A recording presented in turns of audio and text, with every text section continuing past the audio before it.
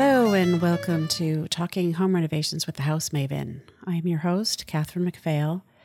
I'm an architect working in Eastern Massachusetts, mostly on additions and renovations to existing homes around here. And I create this podcast as a library of information for my clients and everybody else who would like to learn something about home renovations before they start their project.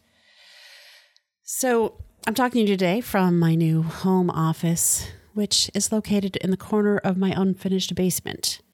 To be honest, it's a little cold and damp down here. Otherwise, it's great. This episode I'm doing is something different. I usually interview experts, but today I am going to address the issues I've been discussing with friends and family lately about the changing perception of our home spaces, as most of us stay home all the time. I just have to say that this is such a horrible time that it feels almost tone deaf to continue on with this podcast and even with my work.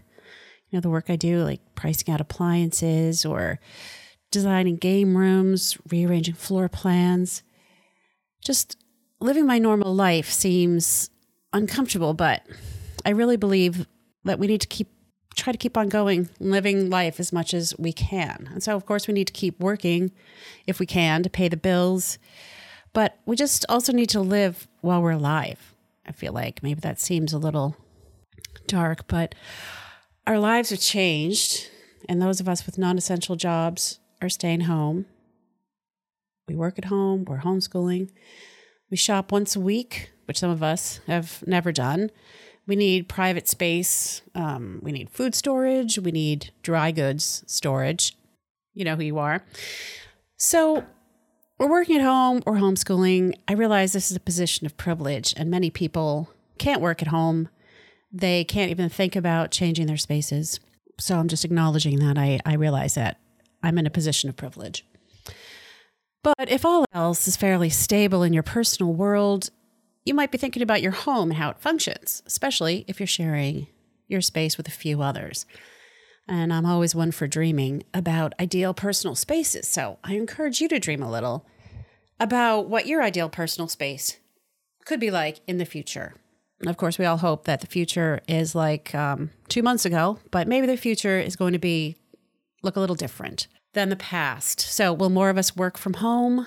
Will we decide we're wasting time and money on our commute and telecommute from home more often? Will our companies realize they don't need all of that office space they were renting and force some of us to work at home? What if we had to school remotely or homeschool regularly? So because I'm working at home 6 days a week still, on the top of my mind is personal workspace or a home office. So in my mind, an ideal home office is out of the main flow of the household where you can be undisturbed for long periods of time. So having a home office that's separate from the rest of the house would be ideal. A lot of my clients maybe use a spare bedroom or they just plan to use a spare bedroom for home office. But to me, that's too much in the flow of everything happening for that to be ideal. So how much space do you actually need for what you do? Thinking about my own office, I need space for, let's say, an 8-foot table for my monitor and my laptop. And, well, looking around, looks like I need space for my piles of papers and books. But I need space for my materials. I need a printer. Some things that I need for my work, I don't really need to have in my space, though, so I can store those elsewhere. At one point, I was designing these little accessory buildings that would be used as home offices where you could work alone. My favorite ones were the ones where you could just be alone in there. And in fact, I had one that I called Focus and a really small one that I called Alone. So alone was the minimum amount of space one person would need, but no one else could come in there with you, not even the dog. There was not enough space for anything else except one person. And, you know, I designed this at a time when all I wanted in life was to have some space of my very own. Anyway, I still think those would be great. You could, depends on your zoning, if you'd be allowed to have an accessory building, but you could also just attach it somewhere to the outside of your house and have it be like a little piece attached to your house, but you actually have to leave your house to go to the office, which psychologically I feel is important for me anyway. So, but basically my needs for my space I need to be out of the way. So it takes some effort for my family to come to me. I need to be able to leave my work out and not have to clean it up. That's something that's important to me. In the absence of all that, noise canceling headphones help to create our own personal spaces, but that's an aside. Anyway, regarding homeschooling, I've been reading a lot about homeschooling recently, people being thrown into it. So I homeschooled my kids for years, for 13 years overall between the 3 kids, and people kind of assumed I had a classroom set up at home with like a globe and a flag and a chalkboard at the front, like a one-room schoolhouse. But that was not at all the case. We actually just spread all over the house. We didn't have a special room to dedicate to schooling. We just didn't have that kind of space available in our house or made it a priority.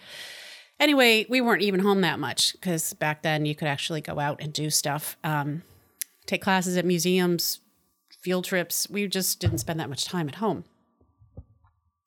But if I had to design a space now for children who have to learn at home and be at home all the time with their families, because remember, they have to be with their families as well as us having to share our homes with young people who make a lot of noise, I would think of it as kind of like a children's home office. And assuming there are a couple siblings and they're not twins, they have different needs at different ages, but each child would have his or her own learning space, like a desk or whatever is appropriate for their age. There would be an art table in there and an experiment table. I imagine it kind of being a big room. There would be lots of shelves for books. There would be comfortable chairs for reading. And there would be a large screen TV for watching videos, documentaries, and other educational content, of course, and learning remotely because you're having a giant Zoom meeting with your class on this big screen TV. Now, that would be pretty cool. There'd also be a refrigerator for snacks and a sink for washing hands and washing up brushes and just for having water nearby. It would be a space for kids to be away from everyone else. They would probably like it and stay in there for long periods of time. They could leave their experiments and their projects out. As you can see, that's something that's important to me. I feel like it just disturbs the momentum of a project to have to put it away. That's my logic. They also have a delineation between work and home, which is important to adults, and I think also important to kids. And I know kids need constant supervision, and I also believe that they, depending on their age, of course, but I think that they can get absorbed if they have their own space and their own projects that they're doing. I think they can get absorbed in those projects for long periods of time without adult intervention, and it's kind of nice. So when you spend all day, every day at home with your family, it is no secret that I've never been a fan of open space. I made a video about it last year, which I have on my YouTube channel. I can link to it in the show notes. So I live in a typical house from my area, and meaning it's about 2,400 square feet. It's big compared to some houses. It's just not big compared to other houses. On the first floor, we have a vestibule, a hall, a kitchen, dining room, living room, and then a side room. I bought the house from Hoarders, also a video I've got on my YouTube channel if you're interested. And they didn't do any renovations or change the original doors or layout for the 60 years they lived here. When our house was built, there were 2 houses almost identical, built adjacent to ours. When we moved in, we had all our neighbors over, and the woman who lived in one of the identical houses, she came into the house, and we have these, when you're in the living room, you can close all 3 doors. There's a door to the side room, a door to the dining room, and a door to the front hall with 2 side lights. So they're all glass doors, French doors.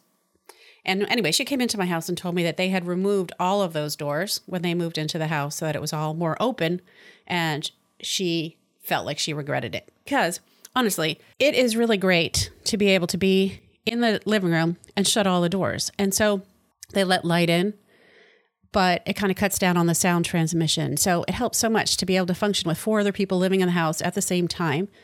Someone can be watching TV in the side room with the door closed. Someone can be on the phone in the living room while others listen to a podcast and do a puzzle in the dining room.